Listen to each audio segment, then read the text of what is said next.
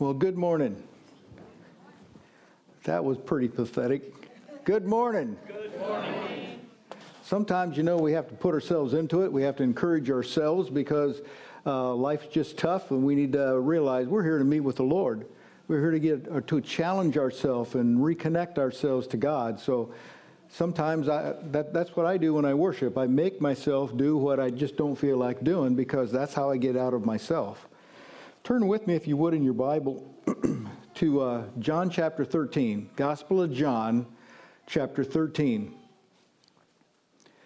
What we're going to read today is a dividing point.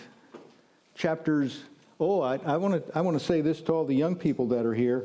Don't want to forget this. All you young people should have one of these flyers. It's got to have some things happening in the church on the one side and a fill-in-the-blank outline on the other. If you young people will make an attempt to fill that out, if you can't write yet, do some artwork for me and then bring it up and show me. And if you bring it up and show me, we're going to make sure that you get a special treat. Okay? Okay? And all the kids said, okay. All right, so if you don't have one of these papers, you better get one from Mom. All right, John chapter 13. Chapters 1 through 12 all relate Jesus reaching out to people. He's healing, he's teaching, he's doing object lessons, he's doing parables, he's calming the sea. He's doing all these amazing miracles in the lives of people. He's trying to convey to people he represents God, and God can do anything. The sky's the limit with him. Then in chapter 13, there's a distinctive change. In chapter 13 on, Jesus zeroes in on the 12 apostles. It's not that he doesn't care about the masses, but he zeroes in on the 12 because he knows his days are about up. He knows his time is coming to an end. And he realizes that he must invest in this last time he has. Chapter 13 to the end, he's got to invest in his disciples. And so we see him alone with his disciples, teaching them, challenging them, motivating them, sending them out, getting them ready for what's about to happen. And so in chapter 13, we find ourselves in the upper room with Jesus and the disciples. And I want to share 4 aspects of the story that we can learn for ourselves. And I hope when we read a story, we're not looking for a history lesson. I pray that we're looking for God to speak to us, something that we need to hear today, something that will help me live my life today. So the first thing, let's just read the first paragraphs, verses 2 through 5. And let's read this together.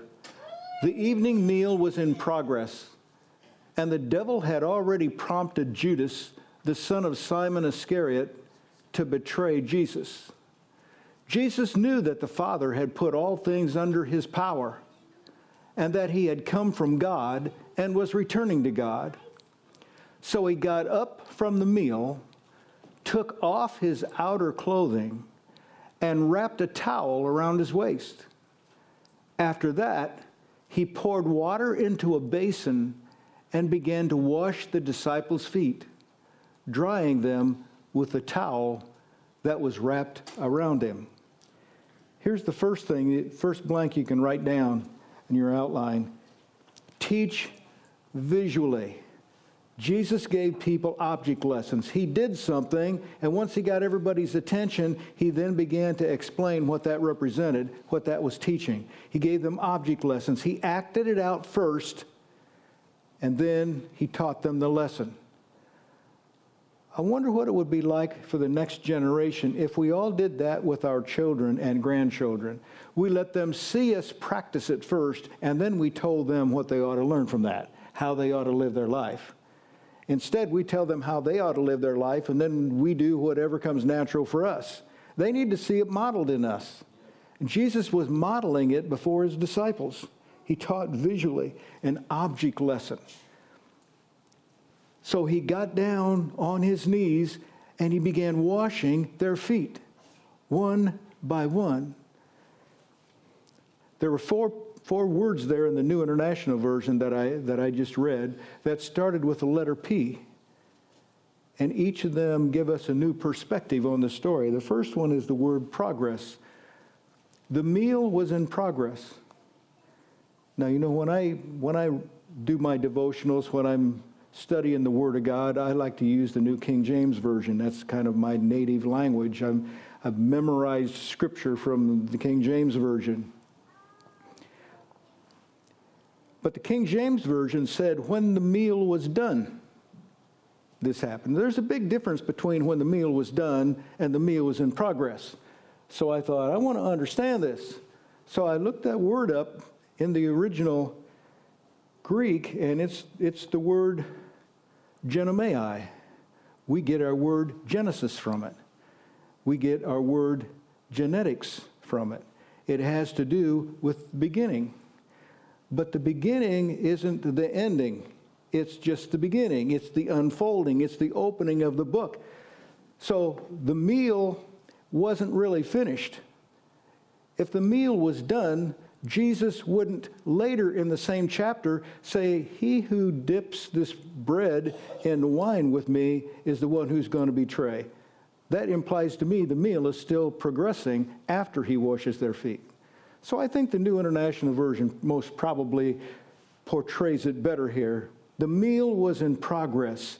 All the disciples were eating, and Jesus got up from the table while they were eating, and he began to wash the disciples' feet. The second P word there is the word prompted. Satan had prompted Judas, one of the 12, to betray the Lord. Satan had already done that. And here he is sitting at the table with Jesus and the disciples. And it was already in his heart to do that. Now, it's not until the meal is over that Judas goes out and strikes up the bargain to betray Jesus for a pretty good donation to his ministry. He betrays the Lord and what the Lord's trying to accomplish. And it was this man who had already made his mind up. And Jesus knew that. And Jesus washed his feet. It wasn't just the good guys.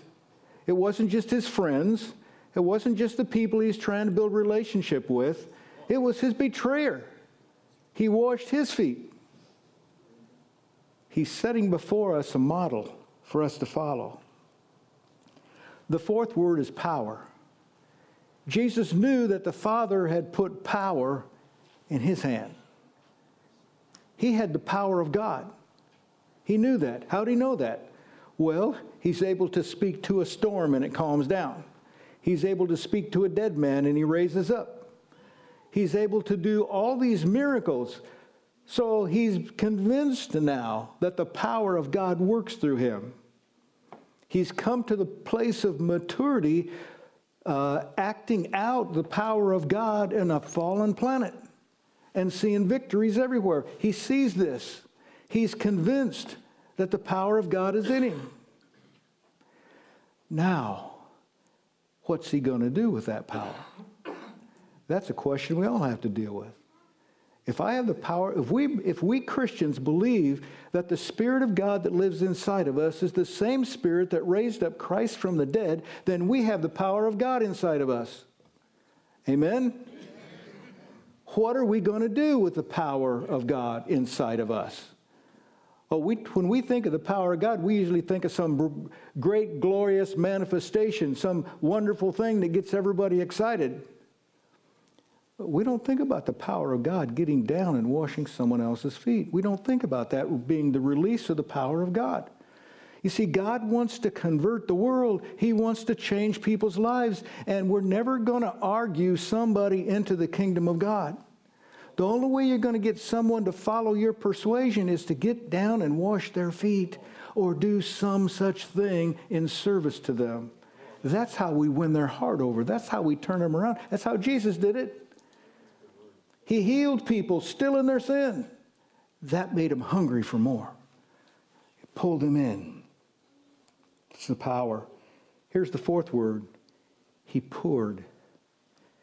He didn't tell what do you do if you're the leaders? You tell a servant to come pour. He didn't have a servant come pour the water.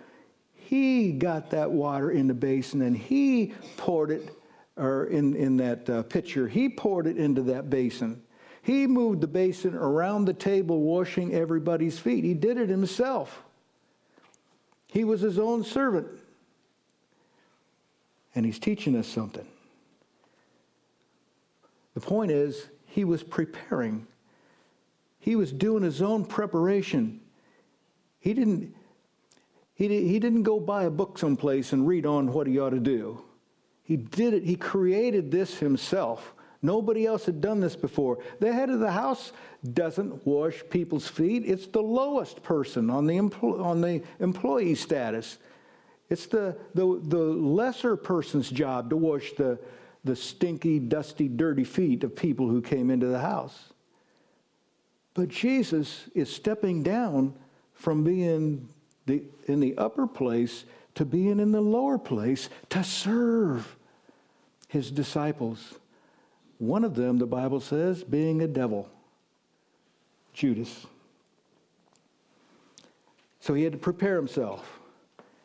And to prepare himself, he had to take off his garment. He had to take off his covering. Now, you probably heard about this garment that he wore. Jesus was not the kind of person that would not fit with his character, that he went off to Men's Warehouse and bought a three-piece designer suit. He wasn't that kind of a person. He was a commoner. He wasn't a commoner, but he acted like a commoner. He lived like a commoner because he was trying to reach the commoner. But somebody recognized something in him, and they wanted to bless him, and they did not want him looking like he didn't have something to offer. So somebody made him this amazing garment. We don't know what it was made out of, what kind of material they had back then, but it was something that stood out. It was top-of-the-line material. Somebody had put this together, and I read someplace that this garment didn't have one seam in it. It was interwoven all the way around without any seams. That had to be worth some money back in that day. That had to be something somebody would desire. And Jesus is the leader, and he's teaching his disciples something very important at this moment. And to teach them that, he's got to take off this nice garment. Takes it off, sets it aside, exposing himself. Picks up a towel, wraps it around his waist, and he goes to the disciples and goes around washing their feet one by one by one. Are you preparing yourself? If we believe we're children of God and God has placed us here to serve him, or have we prepared ourselves to serve? You know, you have to do something to prepare yourself. We have here at New Hope, we have a school of ministry that meets on Sunday afternoons. It's a training program to help people get systematically organized in what the Bible teaches and how Christianity functions. So we use video teaching from Nation to Nation Christian University. Some of the best teachers from our Protestant persuasion, Pentecostal persuasion, some of the best teachers get to teach some amazing things. And the students are going through it, and when they're finished going through it, they're going to earn an associate's degree. And there's a group that's a little bit ahead of them that's working on a bachelor's degree. So it's actually a certification that comes with this. I think that's really cool. It's exciting. It's for people that want to prepare themselves. I'm so glad when I was young and brand new in my faith and I didn't know what I believed, that I went to a school like that called Christian Training Center.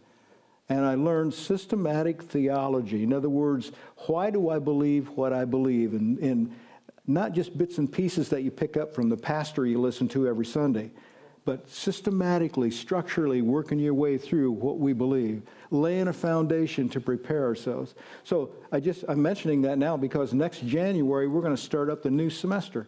And there might be some of you that are at the age in life where you don't have as much work pressure as you once did. You got a little more flexibility. You might still be in school. You might just want to learn more about the Bible, and the Bible confuses you more than it helps you. This is a great opportunity. So it's coming up in January. You can sign up and be a part of that. We'll give you more information as we go, but that's just one example of preparing ourselves for what God wants to do. Here's the second thing I want us to see in our outline, and that's found in verses 6 and 7. Let's read that. Jesus came to Simon Peter, who said to him, "Lord, are you going to wash my feet?" Jesus replied, "You do not realize now what I am doing, but later you will understand." So here's point number 2. Think again. It looks like this is what Jesus is doing, but actually he's doing something else. Think again. Jesus, it's pretty obvious what he's doing. He's washing the dust off the people's feet. That's pretty obvious. He's humbling himself. That's pretty obvious. But Jesus said, "You don't understand. Later you'll understand, but you don't understand it right now. Think again." Everyone else seems to be submitting to having their feet washed. But when he gets to Peter, and we don't know if he was early in the line, at the end of the line, somewhere in the middle, but when he gets to Peter, Peter speaks up. "Are you going to wash my feet?" "I don't think so." He's got a problem with this. I think I would have a problem with this because it doesn't register with the way my mind works. Jesus is doing something totally out of the box, totally unconventional. And it takes everybody by surprise when he steps down to wash their feet. This is what the house servant does. But they didn't realize who the house servant was. Jesus is the servant of the house. I'm so glad I'm a part of the house of God. How about you? He said, "Later you'll understand." Sounds pretty sure. He didn't say, I hope you'll understand later, or maybe you'll figure this out later. He says, later you will understand. In other words, Jesus has faith that somewhere along the spiritual progression of their life, they're going to figure this out. And that's kind of what I've learned about my Christian journey. I don't understand, but God gives me a little bit of information here, a little bit there, a piece of the puzzle here, a story from someone else over here, and it all begins to add up, and I start getting wiser the longer I go. And I can circumvent my wisdom by saying, I don't like this, I'm going the other way. I got to get mad at those people, they don't shake hands with me, and head my own way. I can circumvent the progress. But God is working on a progress, and he's letting us know a little bit more today than we knew last year. That's the progress we make. You see, the disciples' feet represent their journey.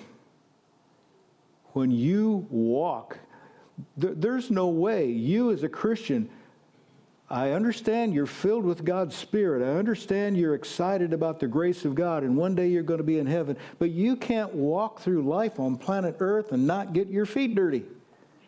I mean, there's too many negatives out there.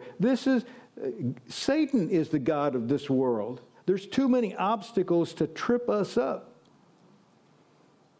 And Jesus understands that they're all clean, except for one, but they all have dirty feet. And he washes the dirty feet. Now, you're clean because of what Jesus Christ did on the cross. But you need your feet washed every now and then. Amen. Because we get dirty feet along the journey. And Jesus washes our dirty feet. And along with the faithful disciples, he's also washing Judas's feet. That's interesting, because he's modeling how we should behave. All right, let's go to number 3. Here's the third point, because I don't want to lose the young people, so I got to keep moving. Number 3, turn around. Turn around. We read this in verses 8 and 9. "No," said Peter, "you shall never wash my feet." Jesus answered, "Unless I wash you, you have no part with me." "Then, Lord," Simon Peter replied, "not just my feet, but my hands and my head as well." This is called a turnaround. This is called repentance. He says, "No, you'll never wash my feet."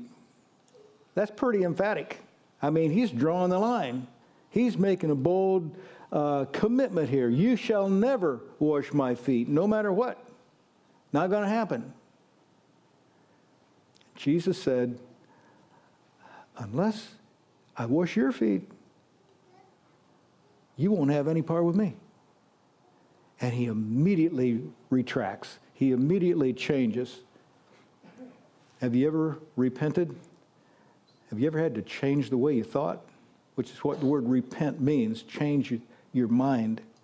If you change your mind, your behavior naturally changes with it. Jesus told a parable about a father that had 2 sons. And he told them to go out on the farm and do a certain errand, do a certain thing. And the first son says, "Sure, Dad, I'll be glad to do that." But he doesn't do it. And the other son says, "No, I don't want to do that, not going to do that." But he changes his mind and goes and does it.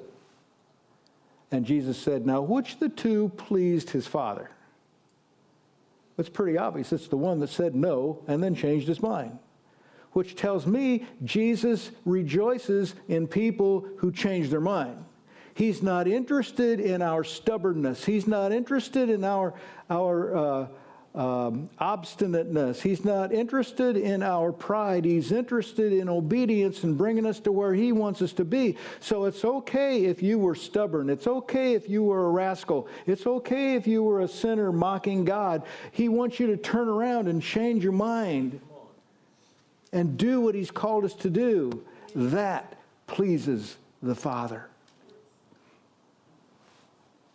All right, let's go to number 4, the 4th step. And this is the takeaway. What do we take away from this story? There's got to be a moral to the story, a conclusion to it. There's got to be a way that it all comes together. What's the takeaway? Let's find it. We're going to read verses 12 through 15 and verse 17. When he had finished washing their feet, he put on his clothes and returned to his place. "Do you understand what I have done for you?" he asked them. "You call me teacher and Lord, and rightly so, for that is what I am. Now that I, your Lord and teacher, have washed your feet, you also should wash one another's feet.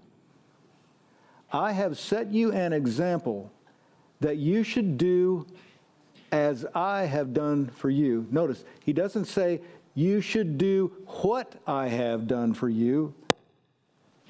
He said, "You should do as I have done for you." So we're talking about a motivation.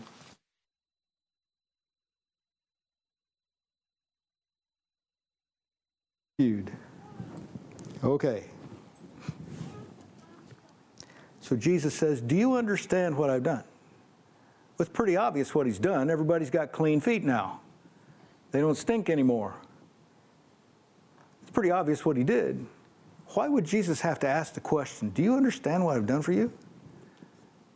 It's because he knows they don't understand what he's done. So we learn that Jesus isn't just talking about a model of washing one another's feet. He's talking about us doing as he did when he washed their feet. humbling ourselves. Verse 17, we need to read that. Now that you know these things, you will be blessed if you do them. How many want to be blessed? Well, half of us want to be blessed. The other half doesn't vote.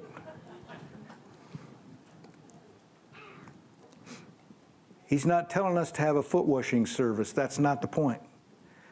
He's not telling us that we should humble ourselves. That's not the point. And that's what you have to humble yourself if you're going to let somebody wash your feet.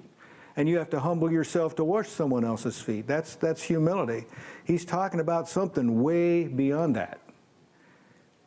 He's talking about serving our enemies, doing good to those that despitefully use us. He's talking about doing the uncommon, the unnatural, the thing that nobody else would do, heaping coals of fire upon their head. When they do something bad to you and you do something good in return, that messes with their head.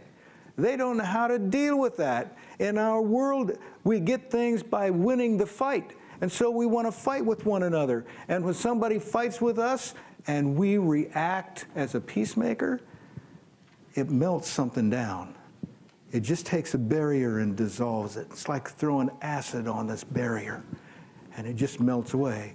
I mean, who would strike back unless you struck back? It's a peacemaking venture. And he's telling us how to be peacemakers in this world and bring people who are at odds with God back into his presence. He's telling them, go serve someone. And don't let the fact that they're your enemy get in the way of you serving them. Because when we empty ourselves of our pride and we do a good turn for someone that doesn't deserve a good turn, something happens in the spiritual dimension. You reap what you sow. What you give out comes back to you. So Jesus has this power, the authority of God. He's got it working in him. What will he do with that power? He gets down and he washes the disciples' feet. That's what he does with his power. You want to see the power of God work through you? Then serve one another. That's how the power gets released. You lose control. You lose the fight when you serve somebody else, but God wins it. You release something to happen in the spiritual realm when you do that. Do as I have done for you. Do is a verb here. It takes some action. We got to get up off our comfortable seats and we have to do something. Take some action. Well, Pastor, that's kind of risky. Yeah. Faith is risky. But we need to exercise our faith. So it's interesting that after Jesus told them to do as he did, there's not one incident in the book of Acts where the early church was being established where anybody washed anyone else's feet. There's not one verse anywhere in the epistles where Paul and Peter and John are laying out the belief system that we have and how it should we practice. There's not one verse in there about washing one another's feet. But the whole thing is about service.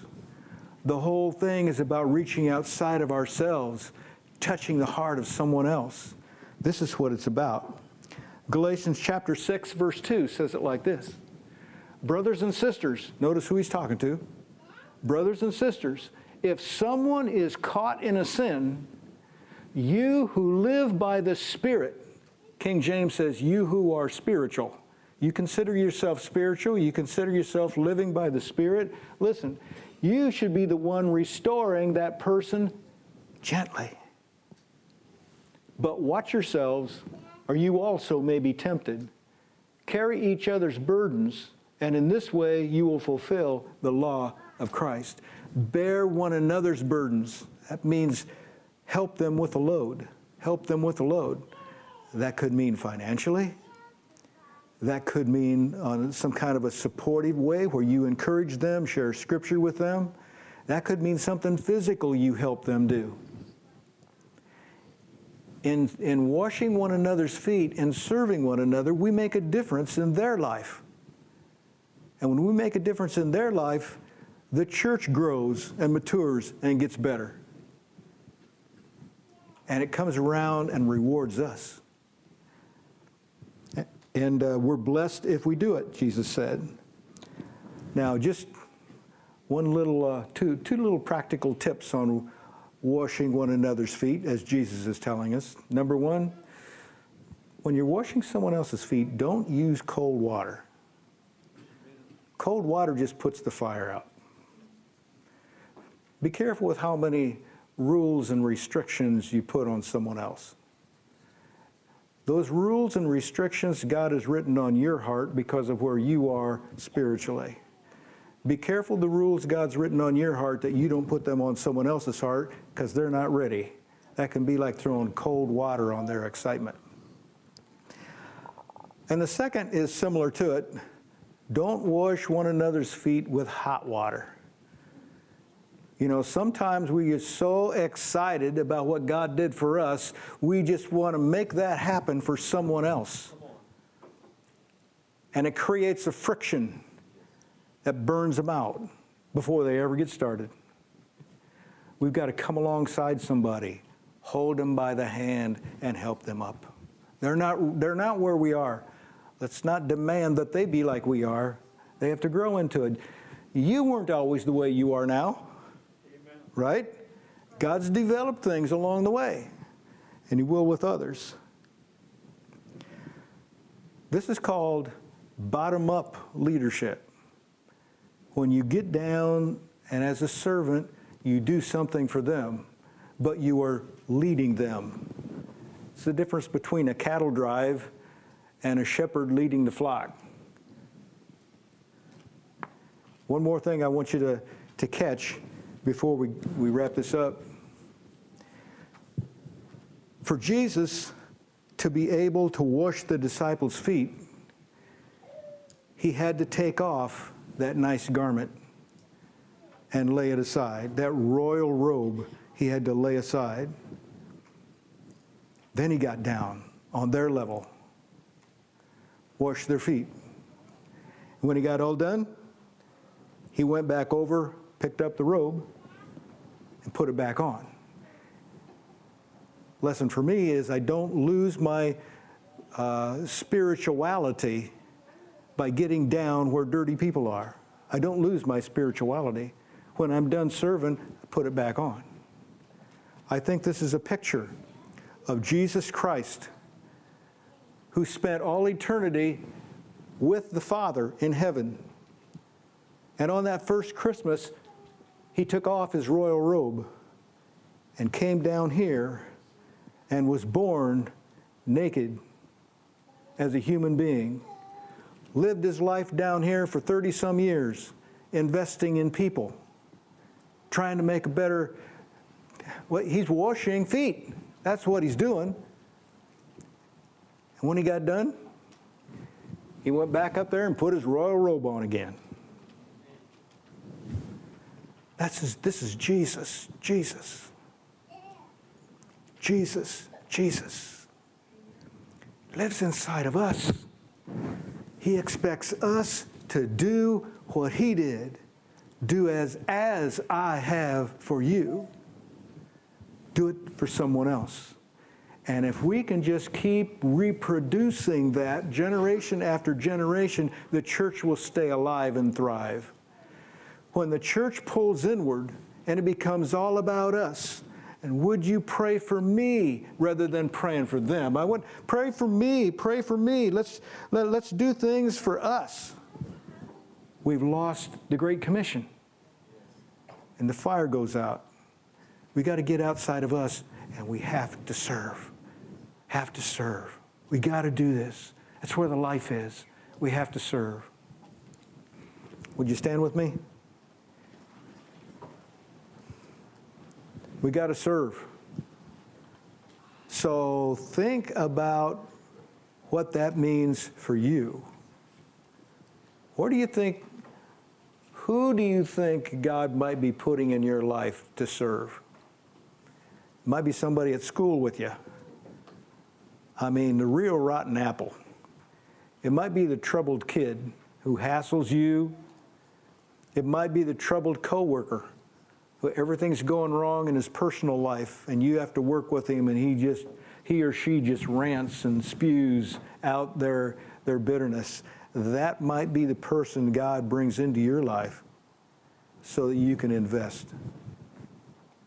Amen? So think about it. Who could that person be? Because I want to pray for an empowerment on you as you serve that rascal, that scoundrel, the one that Jesus died for. Heavenly Father, I pray right now for my brothers and sisters of all ages. Father, we come from different walks of life, but we come in here because we're hungry for you. We want to know what your Spirit is saying. We want you to show us how to do what you told us to do. So, Father, empower us. Put in our minds, put in our hearts, put in our hands and our feet what we should do, how we should do it, what kind of attitudes behind it, so that we can see your Spirit do great and mighty things in this world. So empower us, we pray, in Jesus' name. Amen. Amen. We got prayer partners that will be up here at the front that will agree with you on prayer. And if you fill out your outline, young people, and you want to show that to me, then we got a treat for you.